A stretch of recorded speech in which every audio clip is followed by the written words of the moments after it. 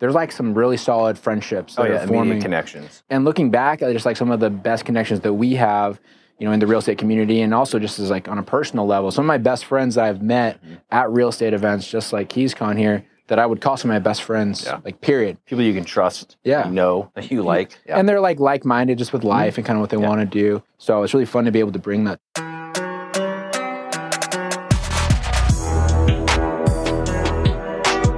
What is going on, guys? Welcome to today's episode of the Collecting Keys Real Estate Investing Podcast. And we are here live today from KeysCon. And this is kind of an ironic thing for me because I'm a pretty big podcast listener.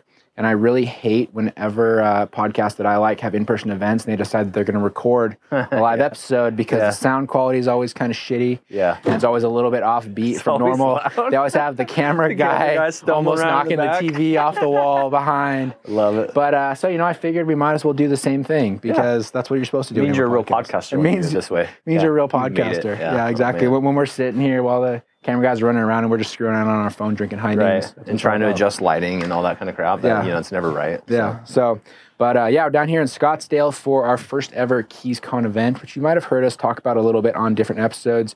So with this, what we did is we had 15 members of our Instant Investor program come on down here to do a 2-day event where they are doing a big deep dive into their business. We're doing basically a mastermind combined with like a boot camp, I guess. And, it's our first time doing this. And I realized as I was going through the afternoon session focused on team building that I apparently make things extremely dense. Yeah. We went through a lot of stuff. So day 1 has been great. We're going to do day 2 tomorrow as long as everybody can survive the networking and the late night. We're going to go do Top Golf after this as a group. But I feel like the engagement, regardless, the minute everybody got on the ground has been zoned in. So even though it's dense, everybody's really enjoying the content and then able to. The cool thing about this group is I'll say you can tell that most of them can apply it right when they get back. It's not irrelevant content, but also they're ready to consume it. Yeah, I mean, and the thing is too, whenever you join groups like the Instant Investor program or different coaching programs, mentorship groups, whatever they are, the connections that you make are the real value outside of just working with the coaches or whatever. Yeah. It's actually been really fun here because a lot of these guys, they've met each other on Zoom calls and different things, but they never met face to face.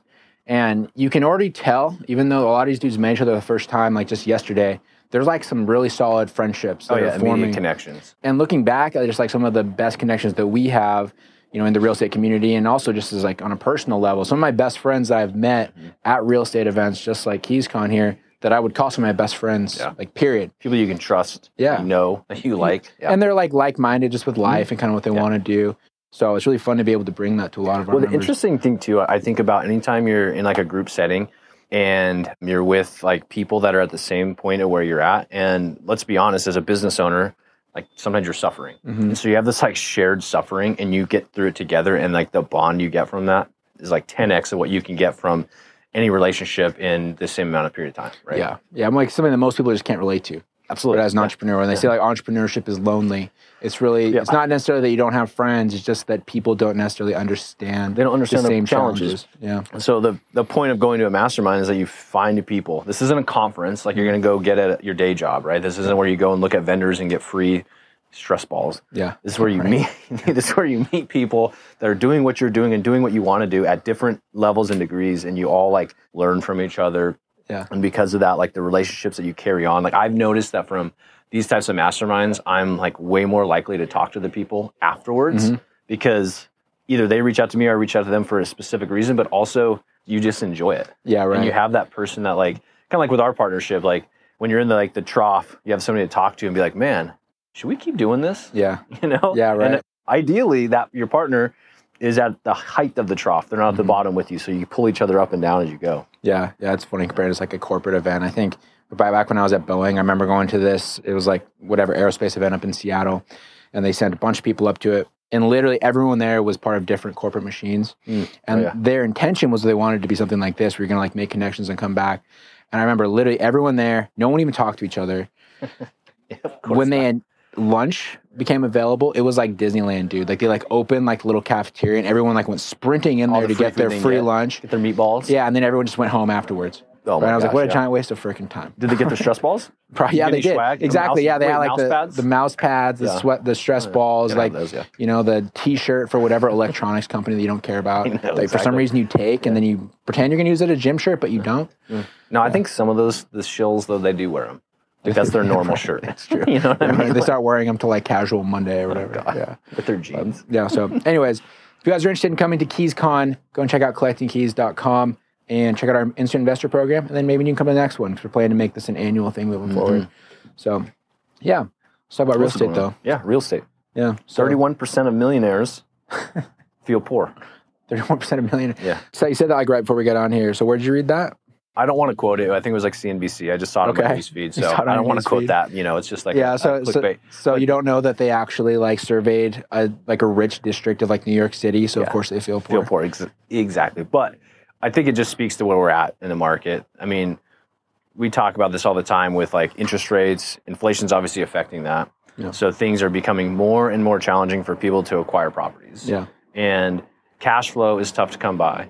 If you have money, like wealth, through real estate, like $1 million, be a millionaire or more, it's locked in there. You don't feel like you can do anything with it. So yeah, everybody's in a tight spot right now. Yeah, well, I think one of the biggest things that people tend to not realize is that being a millionaire can happen on paper. Doesn't necessarily mean that you like have $1 million Right. you can just spend on stuff. True. Because like $1 million in cash is inherently a lot of money. I mean, $1 million on paper these days is not. I Right. mean, just looking around like here in Scottsdale, we were driving around looking at Zillow. I We were know. driving to the Airbnb, and like every single house that we were passing was worth like $3 or $4 million. Exactly. Right? It's like every single one of those people obviously is wealthy to be able to afford that. But I guarantee you there's a whole generation of people probably bought these houses when they were like, you know, a couple $100,000 and are now multimillionaires just by circumstance. Absolutely. Right? But It's most of just- the people probably don't have seven-figure incomes or multi six-figure incomes. Totally. Yeah, it's just like the STR bros Yeah. that bought a house in the STR Smokies. bros. That's a name, right? STR bros. The STR bros that bought a house in the Smokies and now they're a millionaire and then they think that they are big time real estate investors and they're trying to figure shit out, but they can't because it's like, man, like you bought a house and all your wealth is locked up and that doesn't mean you can do anything with it. They never built the skill set to get to the next level. They just kind of luck of timing. Yeah. I mean, I don't know. It has its own value because it allows you to use leverage, right? It allows you to have some sort of financial security, Right which I now? think is huge. Yeah. I mean, you can still use leverage if you want. You can get a line of credit. It's not I too guess you outrageous. could. I mean, some people can, some people Yeah. can't. I mean, like, I think the biggest thing with all that, if you have that equity wealth, but you're not trying to do anything with it, it doesn't really mean anything. Sure. And I guess my point would be is like they don't have the skill set to do that. They're not going to get creative because they might not know how to go get a line of credit. Yeah. Like in a real way. Well, they 'cause don't, right probably now- don't have a need to. They can be like my neighbors, my current house before they got separated. Their whole thing, you know, they like, I know they went and got a line of credit. They went and bought a boat to like Sure. finish their basement Yeah. with like all this outrageous stuff. And they ended up selling their house for what I'm pretty sure was a loss because they were Yeah. so hyper Well, leveraged. yeah, because they didn't use the line of credit to get an asset. Yeah. Like you and I use our line of credits to acquire assets and to continue to invest in real estate. That's the only reason they're there, right? Yeah. And you set them up as a line of credit as a short-term credit to be able to do something and then back out of it and reuse that money and repurpose it somewhere else. Because Yeah. like taking like true equity out of your property right now is just next to impossible. It's so hard and you're not going to want to do that anyways at the interest rates because if you're using your cash flow to own that property, your cash flow is probably going to go away if you underwrote the deal like 3, 4, 5%. Yeah, right. Yeah, that's true. You know? Honestly, the biggest concern I have is people that are doing stuff like that and trying to put it into passive investments Right. right now Yeah. because there's such, you know, we've talked about this. If you guys listened to last week's episode, we really dove into some of the crazy scams that we've been seeing go on. Oh, yeah. Like that was the whole Jeez. Croft and Frost thing, which actually has been really fun to listen to some of the guys here who are from that area and like know of that company. So if you guys didn't hear that last week, basically there was this big accounting company. I was at these syndication coming out with other things, but they were doing taxes for these companies that do like tens of millions of dollars in revenue. And those companies paid the CPA firm their tax amount so they could go and pay the IRS. And they basically just said like, you know what, we're just not going to pay their taxes for them. We're just going to steal all that money. And they stole like hundreds of millions of dollars. Totally. But you're starting to see that on like a smaller scale too. And kind of one of the things that you're seeing everywhere is this really common trend of like these older, I don't want to say older, these smaller real estate investors posting about how you shouldn't buy real estate anymore. You should just invest in like notes or invest privately because Yep. you're going to get better returns with the current interest rates. So they're like, you know, oh, you know, go get a line of credit on your house, go and, you know, refinance to put money in these notes. Get cash out. And then they have a little blip at the bottom and they're saying, oh, I'm also raising money. You can give me a note for 10% Right. and I'll pay you that. But those people will just absolutely steal your money. Like if that's their version firsthand of we know marketing. that happening to people. But also, remember, everybody's incentivized to do something when they're giving you those pitches. Look at the fine print in those. and see what they're doing. And yeah, sure, investing in a fund or a REIT might be a good choice. Obviously, underwrite the operator. Yeah. If you don't know who the person is that you're like literally going to be investing with, like you can't like do good underwriting, like you're going to like likely get your money stolen. Yeah. I shouldn't say likely. There's a good chance. There's a better chance. You know, you and I have invested with other people. We've invested in like loaning money to people and also in syndications, but it's like we know the operator and we look at the track record. It's not just somebody we met online that was pitching like, hey, everything you're doing is crappy. Why don't you come invest with me instead? And just give me the money. Yeah. Right. But I mean, we even had a guy that was in our instant investor program for a while, and he decided that instead of doing the wholesale or like off-market residential thing, he was going to get into multifamily. And I said, that's fine, you know, not mutually aligned, whatever. He left. I reached out to him, just, you know, coincidentally, I want to check in with him. He's also went to Gonzaga like we did. He's from the Pacific Northwest. Asked him how he was doing. Found out the money that he was planning to use to build his residential company, his residential off-market company, he instead invested it in like a multifamily deal. And that dude has now, by all intents and purposes, stolen his money. Jeez. Right? Like hasn't gotten any paid returns for it. It's past the deadline. It's supposed to come back. It was supposed to be kind of like a bridge loan. Right. And he's, you know, essentially been scammed from what it sounds like. So for various reasons, that person would start that scam, right? They either just started doing it now or they're running a Ponzi scheme and they needed money to pay off previous investors. Well, and I think the thing is, though, is like not even all these people are necessarily malicious. I think there's a lot of people who understand like the gist of real estate, or they probably had some success in 2021 and they're trying to ride that same momentum, but they don't know how to operate in an environment where there's 9% interest rates.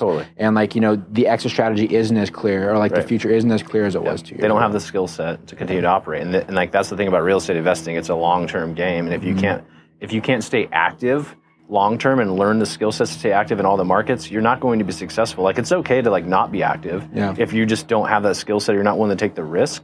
But to be active just to try and do it, but not actually know how to do it, you're going to lose every time. Yeah, You know what I exactly. mean? And I just think it's super important to be cautious if you're somebody who has come on to like your current wealth position by happenstance, by having a bunch of properties in the Smokies, or by having a house in Scottsdale that suddenly quadrupled in value, or if you have like people in your family that fit that mold, that they just like kind of lucked out into that and they're not, they haven't grown that by having a business or some sort of operation, that they protect that. Right. Like if you have a business owner, you know how to make money, you have a little bit of the ability to sort of deal with that and shield yourself from the risks. But a lot of people aren't in that situation. So that reminds me of like this idea, the conversation of all these people, like the Frost and Croft and Frost or whatever the hell their names were, who cares? Sounds like an 80s band. Right, exactly. Seriously, dude. Like, and they kind of look like they should be an 80s band. Especially that one guy. He's super weird. Freaking slimy. Again, Judge go a book by its look, cover, go by the look way. at It's the cover. When your CPA opens up with his PDF that talks about how he's worth $700 million and he's going to be worth $1 billion in the next year, that guy will steal your money. Totally. Yeah. Especially a guy that's like handling other people's money. Yeah, right. What I wanted to make the point though is, so we're going to see like, we're seeing those things blow up, right? Those Ponzi schemes, those issues, because the market's going down, people are getting desperate. They're getting desperate. But the other thing, when you talked about people saying, hey, invest in my fund, like don't invest in real estate right now, it sucks, but invest in me and invest in my fund. There's a lot of that going on. And then there's people that are well-known people. Like you and I know, everybody knows, they're on the big shows, they do the big shows, that are failing to perform and they're continuing to sell themselves, sell their funds, sell their syndications, and sell the invest with me stuff. Yeah. Which is more interesting because people are like, I trust you. You're associated with a brand, or you have a really strong brand.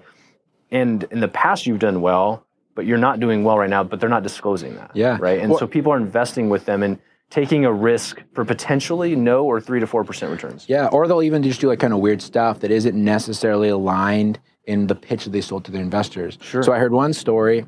This is from a very prominent, I would say like real estate personality. He's been in Bigger Pockets. I don't want to give him my name, but he wrote the book about flipping houses. So you can go and look that up yourself. You dropped that one. I didn't say who it was. There's lots of books on flipping houses. This is true. But he had a deal they raised a bunch of money for. I know people that invested in this, they were underperforming on their pref, so they weren't paying people out. But they had in their agreement that they could go and choose to make basically a donation, like a charitable donation with the proceeds. It's meant to be like a tax play. Sure. Okay. They missed their pref and instead went and made that donation right? Whereas all the people that are expecting to get that money back on like a recurring basis, they're like, whoa, you should pay us back first. Well, no shit. Instead of making the donation for the tax benefit for yourselves, but they, as the operator, got to choose. And so they basically told all their investors, well, it sucks. You're not going to get your 6 or 7%. So we're going to go donate to whatever this group is so that we can get our tax deduction that we need. That's even worse. Okay? So that's kind of fucked up, right? Like, because that's worse because they have the decision that they could make, and like they're taking a personal benefit instead. That's like taking the pref yourself instead of to your investors. Yeah. It's the same thing. It really They're is. using a loophole to do it, though. Yeah, but even worse, okay, so we'll move on from that one. There's another deal with a very, very prominent company. And there's something else. This isn't necessarily shady. This is the biggest guys taking advantage of their position of power. Okay, so this group is very, very large. And they basically were a primary investor on this deal that a smaller firm brought to them. So the smaller firm brought about $6 million and the deal. They went and partnered with this much larger company and had their agreement documents, whatever. This was like a couple years ago that they went into this thing together. And fast forward, now the exit strategy on this deal is looking a little bit funny. And the larger company, they had buried in their agreement that they at any point could buy back the smaller firm's shares for a price that they deemed to be worthwhile, that they deemed to be fit. And so this was a couple weeks ago, okay? The smaller company got basically a letter that said, hey, so that $6 million investment that you made, we've now deemed that's only worth $10. So we're buying that from you for $10. So here you go. And they basically just... There goes $6 million. $6 million, right? And I don't know what the full story is with that. That probably, I would guess that the exit on the property no longer makes sense. But everyone that invested in, with that smaller company with a $6 million fund, their money's gone. That smaller company's brand is completely tarnished because they decided to partner with the big boys that just took them to the cleaners. Took them to the cleaners, yeah. There's nothing you can do about it. And there's nothing they can do about it. And then you could try to use lawsuits and all that, but as a smaller company and a smaller investor, what's the chances of you going against $1 billion fund? You're not going to. You're not ever. Going to. It's literally impossible. Yeah, contracts are written for a reason. Yeah, so there's just weird stuff. I don't know. I think it's why it's so important to like honestly be like all these guys here and be trying to figure out how to be in control of your own destiny. Right. Well, and surrounding yourself with other people, actually, let me start here. So there are other groups and masterminds that you and I know about that we choose not to be part of because the way that they pitch things, it's just unethical. Or it was like get rich quick scheme, whatever. It's get rich quick scheme stuff, and it's not the right way to do, and that stuff never lasts. And when you're with those types of people, you're going to last as long as that guru lasts, right? Yeah.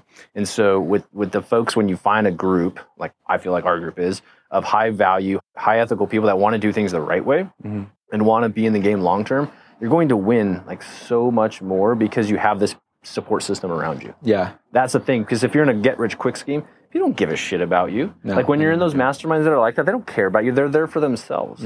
These people are like, and even if you show up here selfishly, like we all do to a group, like, hey, I want to be better, you quickly realize like, oh, the dynamic here is like, I give, the more I give, the more I get. And it's just, I don't know. I think people overlook that when they're choosing what group to be part of. Yeah, well, I think that exists because it's kind of like a natural thing. You know, most people, if they're not sociopaths, if you do give them something, they feel obligated to give something. Right. There are some sociopaths. There are, yeah. They exist everywhere. You can't escape that. But. What do the names rhyme with that we would know? I don't know.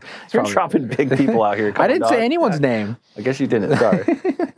So, but no, it's just interesting to see as a whole. But what's our business as a whole doing right now, though? Like our personal business. It's been a really interesting week for us because we're here at this event, and this is the first time that we have been away, and also our two main like operators are away as well. So like the sales team and everyone is kind of fully autonomous right now. Yeah. And it's always a good test on the system. So I'm going to be really interested when we get back to go and see like what their call numbers and stuff look like. Look at the KPIs. Yeah, I would bet they dropped a little bit, but at the same time, they're still doing their reports and things. Yeah. So we're still getting things moving. We just had one of our clients here talk about a deal that they're underwriting right now, I think, as we speak, because they're going to hopefully lock something up. Yeah, one of our partners, yeah. And so, I think things are going to move because we built that system, but they've never seen, we're still at that point, even though with our big team, like things still maybe slow down a little bit, right? And you can let the train go for a little bit longer than it used to. Remember, I mean, like there used to be like if we were both gone, like there was nothing that happened. I know, right? A problem. And that's a failure on our part, but also just the maturity of your business, right? You can't start a business and then all of a sudden be at the point to where you can delegate everything and it works well. At least our train runs for a little bit longer now. Yeah, right. I mean, and there is a level of when you start to reach some scale where you can bring in people that are more A players that it looks like a more mature business. Sure. Because that's something that we really struggle with. I think a lot of new operators struggle with is when you first start bringing in staff members, they kind of like work for you. Right. And like, I remember, even our very first employee, she would literally tell us, like, "Oh, I work for these two guys." Oh, yeah. It's like, well, no, you technically work for a company, but like it felt like you worked for these two guys, especially because we outnumbered her, right? Yeah. But when you start to have a large enough team, then there's much more like a natural company dynamic. For sure. So people feel more inclined to do their job. Right. So it's not like a gig where they just work for something like. Well, yeah, and then they have responsibility to each other at some point, right? You know, when you have like, I guess, peers in your company that also rely on you for success, then you feel that obligated. So if the boss isn't there, then it's like, okay, maybe I want to do it for you. Like you're saying, there's like a give take in a normal human that's not a sociopath. Yeah, right. Yeah. So like, at least you hope so. At least you hope so. Yeah, but you never quite know. But also, like, as the business owner, you set the culture, and we were talking about that earlier today here with these guys. Like, you have the responsibility as the owner to set that culture. You have a culture regardless, and you are responsible for, like, if you let it just get created into this like really crappy, painful place to work, that's what it's going to be. Exactly. If you want it to be a certain way, which I think most people, I know everybody here is like this, but most people that started their own business and like have employees, like they want to do it because they're either running from something or they want to create their own thing, and they don't subscribe to whatever culture is at company X, Y, or Z. You know what I mean? And so they are building something, and then they forget though that they are building a culture. They're just like building it, and they're like, oh, I'm hiring people, I'm doing this, and the next thing you know, you're like, man, it sucks working at my own company. Yeah, right. Well, that was actually a big focus at one of the things today is like, think about all the reasons that you probably do want to leave your W-2 or you wanted to leave your W-2 before you did, and don't create that same environment for other people. Right. Like you don't have to. Like honestly, a lot of that happens just because, you know, I would say like lack of intent by the employer, or employers that aren't necessarily It's aligned. lack of intention, right? Yeah. A culture doesn't build itself. Well, I guess it kind of does. A bad culture builds itself. Yeah. But like without intention, you can't build the culture you want. Yeah, that's very true. Yeah, and then when it comes to like larger companies though, that have been around for like legacy companies, that sort of like dies when the original founder leaves. Right. But the original intent of that. Exactly. But everyone starting a smaller business, you can drag that out for probably the length of time that you want to run the business. Totally. Honestly. So it's one of those things that like it varies so much, like what it needs to look like for everybody. You know, and like not everyone, like if you are going to be like a really small shop, you need to understand that if you are going to go to things like this or go other places, things will slow down a lot more. But I also think that like that phase of business where it's like you and like, you know, 1 to 5 employees is probably the hardest phase because you have no redundancy, you have no backup plan. It's tough, but it's also inevitable. I shouldn't say you don't, but many times you don't have the revenue to build in the redundancy, to build in the business continuity, to build in the safety mechanisms, because every person is a key employee in your business at that point. But that reminds me too of like, as you build your business, you tend to have a key employee, right? Or you want to have a key employee, you need a key employee. And for some people, that's like an executive assistant. For that, or one of our key employees is here. Yeah. So, you know, he's participating as well. And so, like, I think without that, at some point in time, like, you just get kind of, like, put in the grinder as the owner because you become the only key employee and people rely only on you. And so, as you build your business, think about, like, when I'm hiring a person, what am I doing for them to create their, like, own path to be, like, key in their role? Yeah. You know? Because otherwise, you know it, like, if you become the most important person in every role, guess what? Even if you have employees in that role, you're always going to be the one that they ask questions to, and they're going to be the one that does most of the process, but then you have to finish it. Yeah. And that same thing can go whether you're trying to wholesale, you're trying to flip, you have rental properties, whatever you're trying to do. I mean, you had a good test because we finished up a reno actually today. Like this morning on one of our properties that we bought. Yeah, photographer was there at noon today. Yeah, and you said that our contractor asked if you wanted to walk it. And it's funny, you told me that, and I could see in your eyes that it really bothered you that you weren't going to be able to. I was like, I need to walk this thing. Yeah. But like, so why? So you can like make sure they did the right shade of alabaster white. Exactly, paint. Right? Like, and we know our systems on that so well at this point. Like, I walked the property with him. I told him exactly what to do. I trust him. I know the work he's doing. And so I know if I said, hey, here's the carpet I asked you to put, that the carpet went down. I know that I picked the paint went on the walls. I know all the steps, and I trust it. I have to trust it, right? And so we'll find out when we get the photos tonight from the photographer. Well, at least you're hoping. I mean, as good contractors, you're fine. But I've heard the horror stories of like where the contractor put like a little sliver of carpet like in the corner, right? And then they take the picture like this, so it looks like it's done. No, there's that, and I don't think this should be a common practice, but we have in our system, even with the previous contractor we had him dialed in so well that there was a trust between us that I would still walk it because I'm building a relationship with him and he wants to see his work being completed, like getting recognized by me as the owner. But like, I didn't need to. Like when you're in a pinch like this, I don't need to. You know what I mean? Why do I need to if I already have built that trust with you and we have like basically proven that trust over a period of time? will that bite you in the ass eventually? Maybe. Probably. I wouldn't do it with a new contractor. That's where you hear the horror stories where people are like, oh, well, I heard Mike and Dan talking on the Collecting Keys podcast that he didn't walk that one property after it finished. Right. It's like, yeah, but this is like hundreds of properties that we've done. You know what I mean? Like we still do it. We just make sure just like any other system, like trust but verify. Yeah. You know? It's a hard thing. I think that in the real estate world, especially, that part is probably one of the hardest. It is absolutely the hardest. I mean, even for me, I have a couple rentals that are within driving distance of my house. And I'll be lying if I'm not tempted every so often to go and like drive by and see just like what's check going it on. out, yeah. Even though I'm not going to see anything, like, you know, there's people that live there good. I verified the tenants. They're paying rent. Like, I know it's fine. Yeah. But the problem is, too, is if I do that, the only thing I'm at risk of is being pissed off. Sure. Because I'm like, why does the grass look like shit? Exactly. Yeah, exactly. Yeah. And that's the thing, too, is like having the right property manager. If you're going to property manage, if you're going to self-manage, having the right systems in place where you don't feel like you even need to do that. You know what I mean? And I mean, I do the same thing with my student rentals because I still manage those. And I have to be careful because I'm like, ugh, I have like 8 college girls living in one house. I know when I walk into it, I might not be happy with how they're maintaining the property at that moment. Because there's a lot of dirty laundry on the floor. Like college girls, I don't know what it is, where they get all these clothes. They don't do laundry. It's always in piles. Like, maybe like a clean pile, a dirty pile, and a kind of dirty pile. I have no idea why.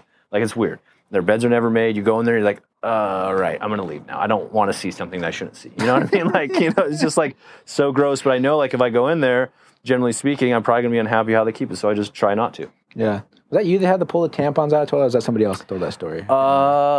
I feel like you had to do that. No, so we had to flush them out of the toilet. Like we had to put the freaking No, I don't think I've had like lots of bad stuff come out of drains, but I don't know about tampons. Yeah, I forget. I think it was one of our guests. They told a story about how they had to pull out a bunch of tampons, and then they felt super awkward about it because it was like a bunch of college girls. So they just left like the Home Depot bucket that was full of like a ton of them. They pulled out the pipe like in the bathroom. So they saw it, and then it was never a problem again. Yeah, no, I have signs. I've been like when I first started landlording, I was in one of my properties where I had girls, and I was in the basement doing work, and I was overhearing their conversation. And I was like, bro, I got to get out of here. Like, this is not, I don't want to hear what they're doing with other people in my house. You know what I mean? I was like, oh my God. So I left. Yeah, it's probably a good call. Yeah. So anyway, it's a people business. You always get involved in people's stuff, whether it's acquisitions, tenants, things like that. You just can't let it bother you. But cool. So anyway, so KeysCon today, so let's just loop back to that real quick. We did focused on them, focused on the team this afternoon. So our theme for day 1 was people. We're going to try and like get this to be a thing that's consistent every KeysCon that we do. Yeah.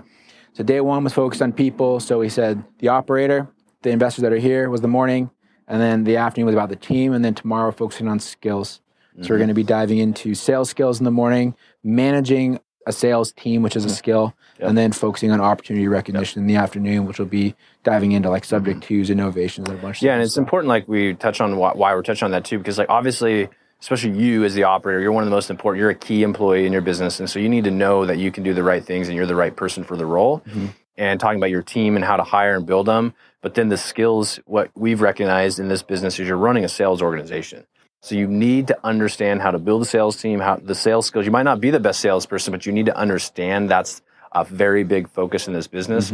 And then the skill of recognizing opportunities through your sales process. Like those are the 2 main skills we're really pitching to people, which I think is overlooked at a lot of events because people come, they're like, well, I want to know how to market better. It's like, we can teach you that on a video, like a Loom video. Like that's not what we're trying to do here. There's a lot of other skills like learning how to flip houses and rehab. Like go to a rehab flipping boot camp or watch YouTube. It's all the same. Yeah. This nuanced and the most difficult, challenging approach that nobody else wants to talk about is what we're talking about tomorrow and what we talked about today. Yeah, and the sales part, honestly, is the most important part of any business, especially this business, because so few people are willing to do it. Absolutely. And as a real estate investor, if you can control the pipeline, whether it's for yourself or for other people as a wholesaler, you're instantly the coolest person in the room. Totally. Right? And you can make a hell of a lot of money because you control the number one thing that everyone wants, which is opportunity. Totally.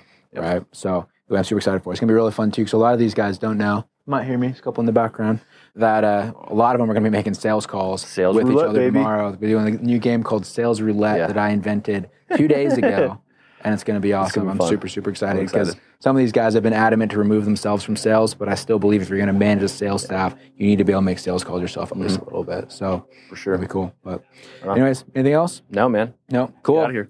Right on, guys. Well, thanks so much for watching this episode. We really appreciate you all. And if you want to come to KeysCon next year, you should go to collectingkeys.com and check out our Instant Investor Program. Sign up for that, and you can qualify to come to the event that we'll be doing next summer. Besides that, guys, please share this with anyone who might find this interesting, might be entertained by real estate, talking about business, or just listening to two guys talk about whatever else we feel like. And appreciate it. So thanks, everyone. We'll talk to you next week. See y'all.